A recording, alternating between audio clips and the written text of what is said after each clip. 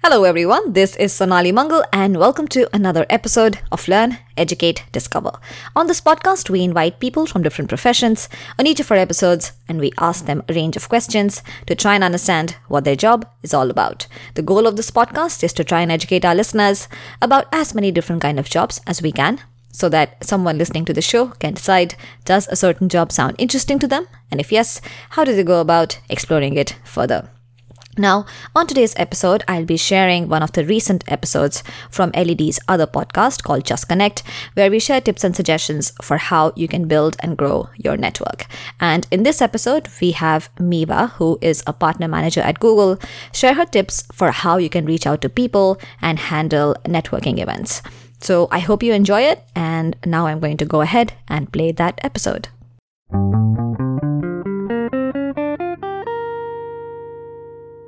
Hello everyone, I'm your host Sonali Mangal and welcome to another episode of the Just Connect podcast by Learn, Educate, Discover, where we'll be sharing tips and suggestions for how you can build and grow your network. And on our show today, we have with us Miva Gardner-Page, who is a strategic partner manager at Google. And Miva is really very good at networking. I first got to know Miva at business school. She went to Wharton, University of Pennsylvania. And while she was at Wharton, she was one of the few people who knew not only a lot of people in her own class, and mind you, Wharton has about 800 odd students in a single year. She knew a lot of people in the year senior to her, and then in the year junior to her when she went into second year of business school.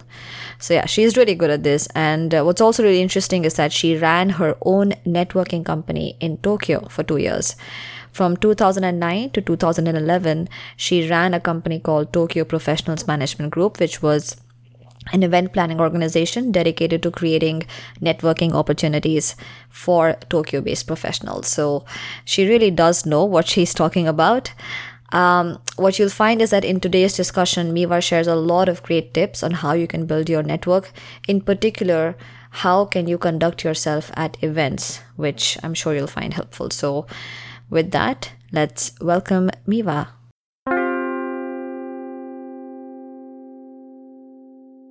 Hey Miva, hi, how are you?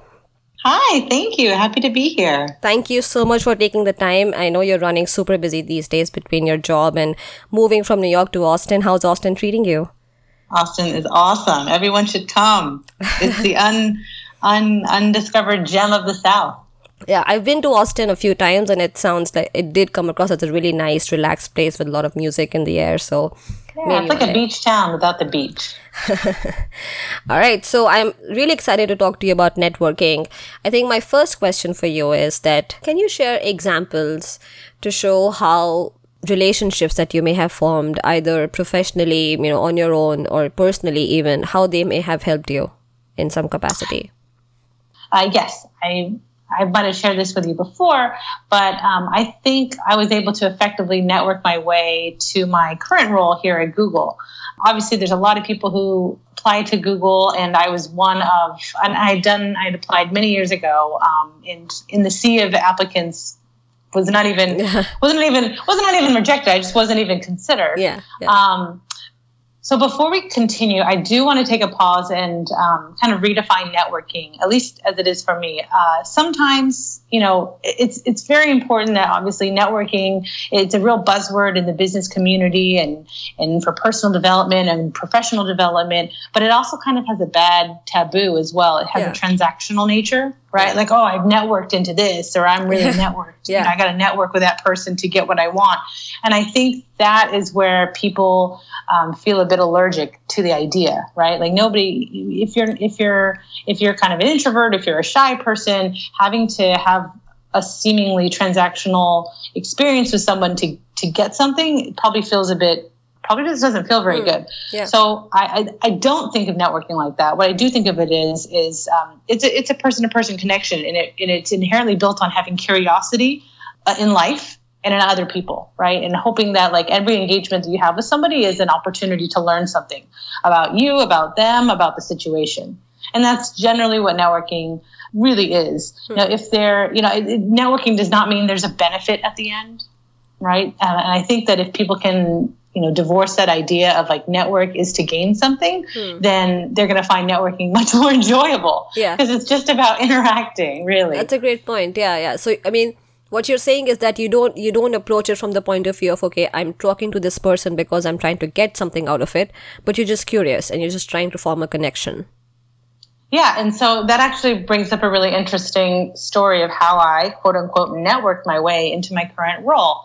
Because years ago, when I was applying to grad school, I was reaching out to different alumni from different schools. So I had researched all these schools, and I found some grad schools that I thought were very interesting, but I didn't know anyone from some of these schools in my current year. And I thought, well, okay, let me use like LinkedIn, which I think is an amazing tool. That's a total side note. But I used LinkedIn, and I reached out to a bunch of alumni from some of the schools that I was considering.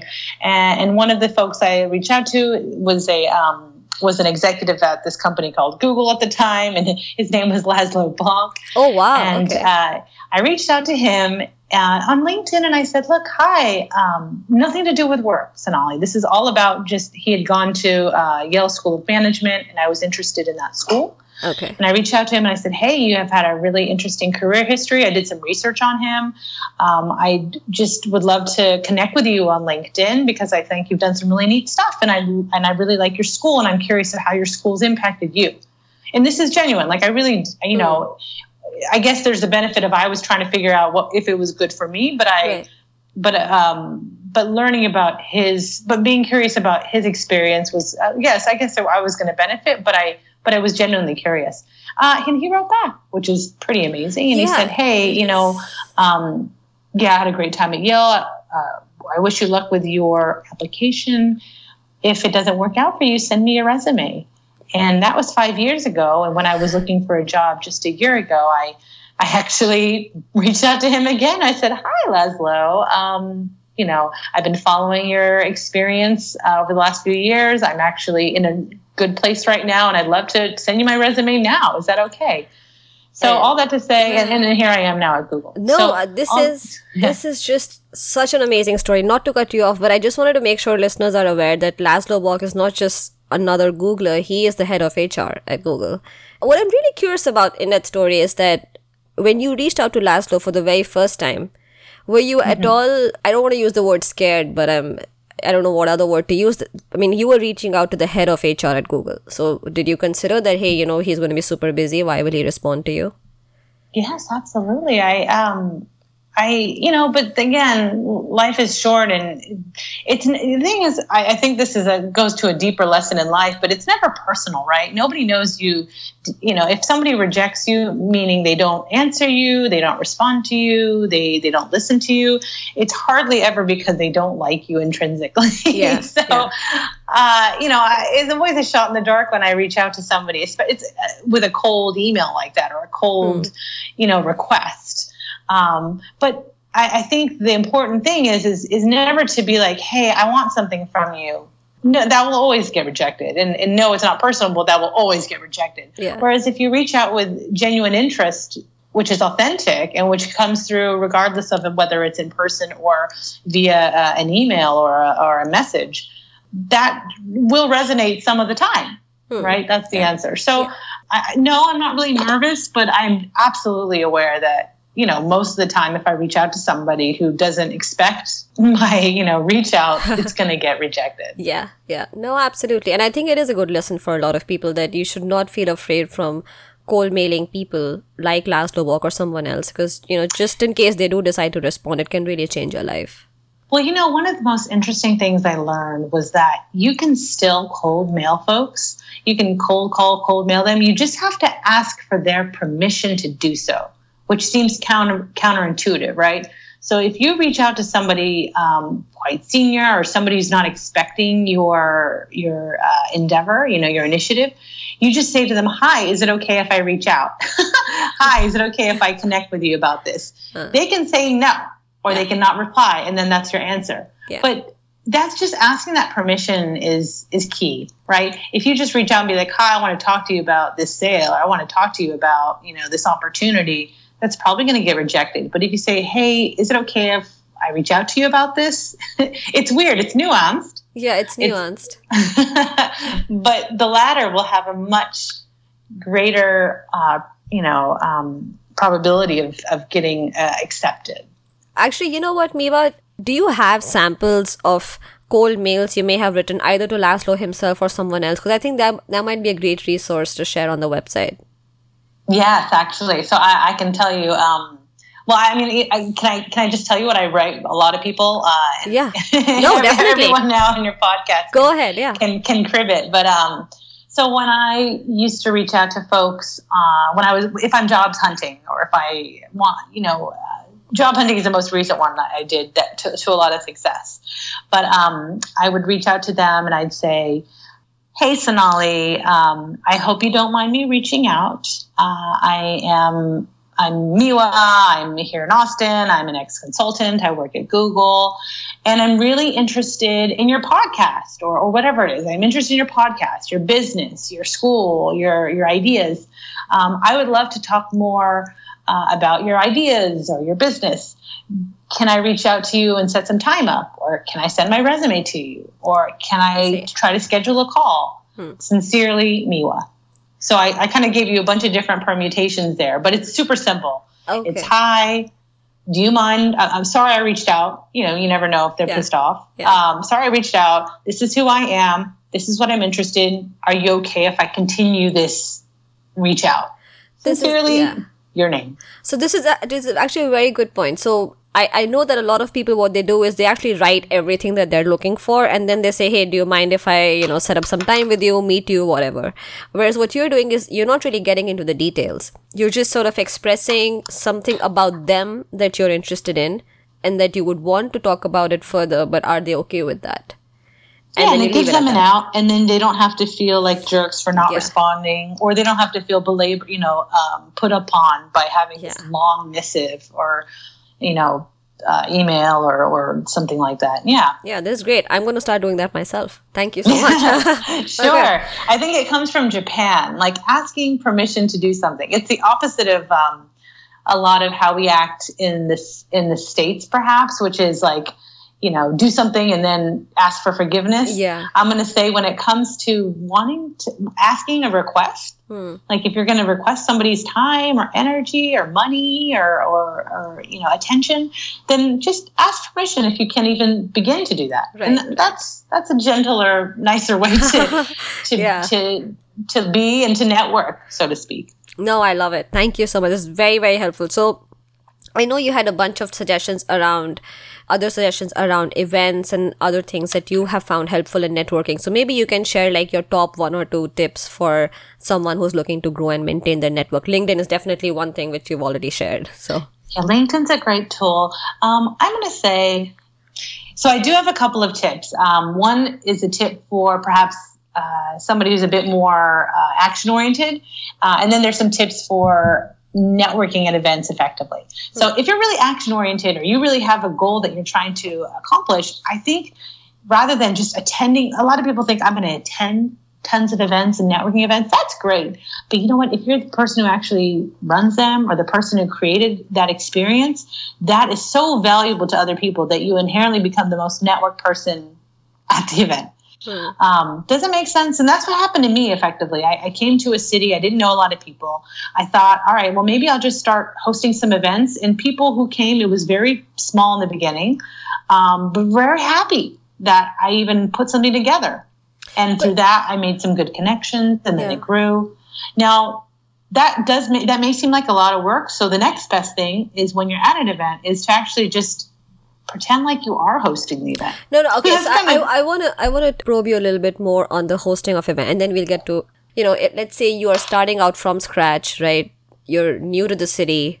How do you use your social media, right? Unless you have friends that you can invite over, how would hosting events? How would that even start? Oh, that's a really good question. I just did this now. I moved to Austin, about 5-6 weeks ago. And even though I don't have that many friends here, actually. And so what I did was I went online and I joined a few meetup groups that were interest-based. And then I also joined a bunch of Facebook groups that were interest-based as well as LinkedIn groups. So tech groups in Austin. I joined some parent groups here in Austin. And it was just to get my feet in the water to figure out which groups of people and which interests do I want to marry with my personal life. Right. And once I go to a few of those, I'll see, which ones I really want to go forth with and who I want to be, interacting with more. And then I'll start my own being like, I'll invite some friends over. Maybe I'll, pick a cool restaurant that nobody's been to, and I'll invite a bunch of people I don't know, and hopefully they'll show up.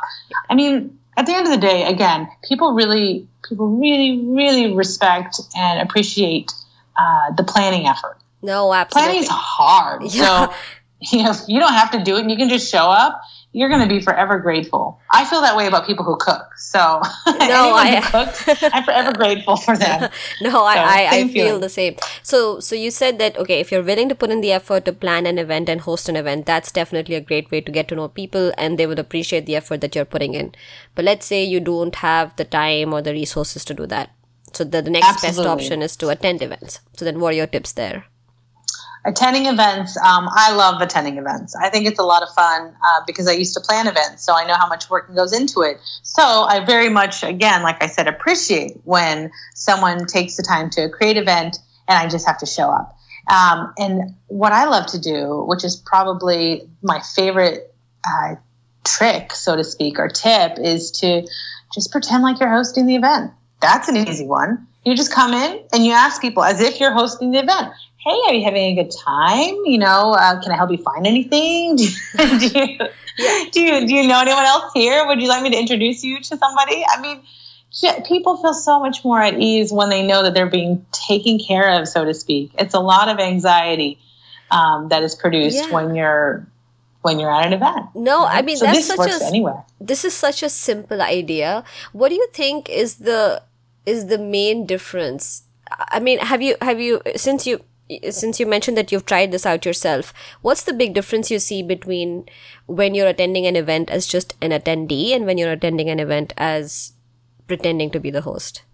You're probably busier as a host because you're also worried about the details. When you're just pretending to be the host, you're kind of unencumbered with that. And you can actually easily walk away from conversations that you don't want to be involved in really easily. No, I mean, that's an important point. Yeah.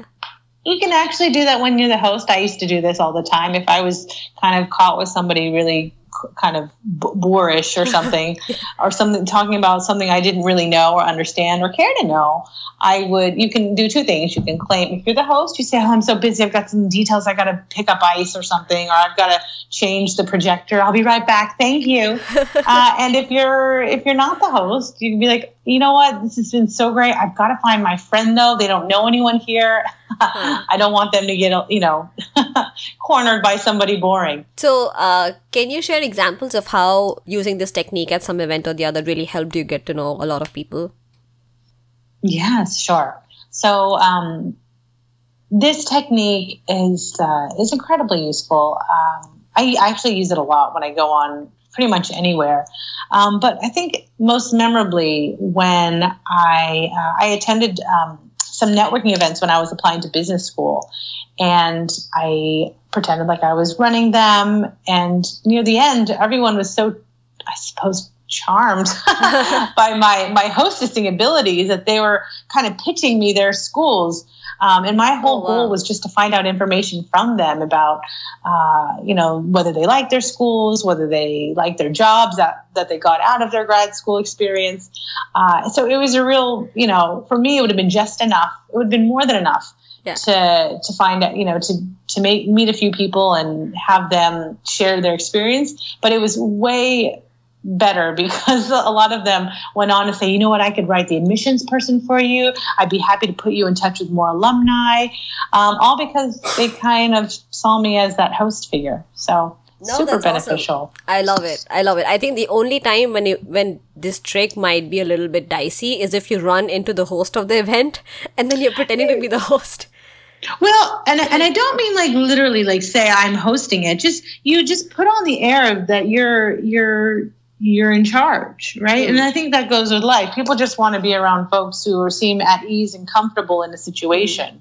So if you walk around trying to make other people feel comfortable, inevitably you're going to seem confident and at ease, which then, bestows a lot of other benefits for you in your network abilities. Yeah. Actually, that's a great point. Which is that when you're sort of putting on the host hat, as the host, you want to make sure that everyone around you is comfortable and is having a good time. And so if everything you do starts to make everyone else around you just feel happy and comfortable, they will start to like you and, offer whatever help. Exactly. Yeah. Okay. That makes a lot of sense. All right. Thanks a lot, Miwa. Is there any other suggestion you'd like to share? When in doubt, stand by the food. That'll be the busiest place if you want to talk with lots of people. Okay. I love it. Miwa, this was really, really helpful. Thank you so much. Enjoy your weekend. And thank you. Thanks so much. Bye-bye. It was nice to chat. Take care. Bye-bye. Bye. Alright, I hope you enjoyed today's discussion, and if you enjoyed today's discussion as much as I did, you should subscribe to the podcast. Simply go to our website at www.learneducatediscover.com, and in fact, over there you'll also find episodes from our other podcast, Learn, Educate, Discover, which has discussions with people from various professions, such as a product manager from LinkedIn, an investment banker from Deutsche Bank, consultants from McKinsey and A.T. Kearney, product marketing manager from Facebook, UX researcher from Airbnb, and many, many others. So do check out our website, and in fact, over there you can also subscribe for our newsletter. So check out the website at learneducatediscover.com. If you have any questions, you can email us at hello@learneducatediscover.com. You can tweet at us at LED_curator and find us on Facebook at facebook.com/learneducatediscover. So that's it for today. Thank you so much for listening and for your time. And until the next one, bye-bye.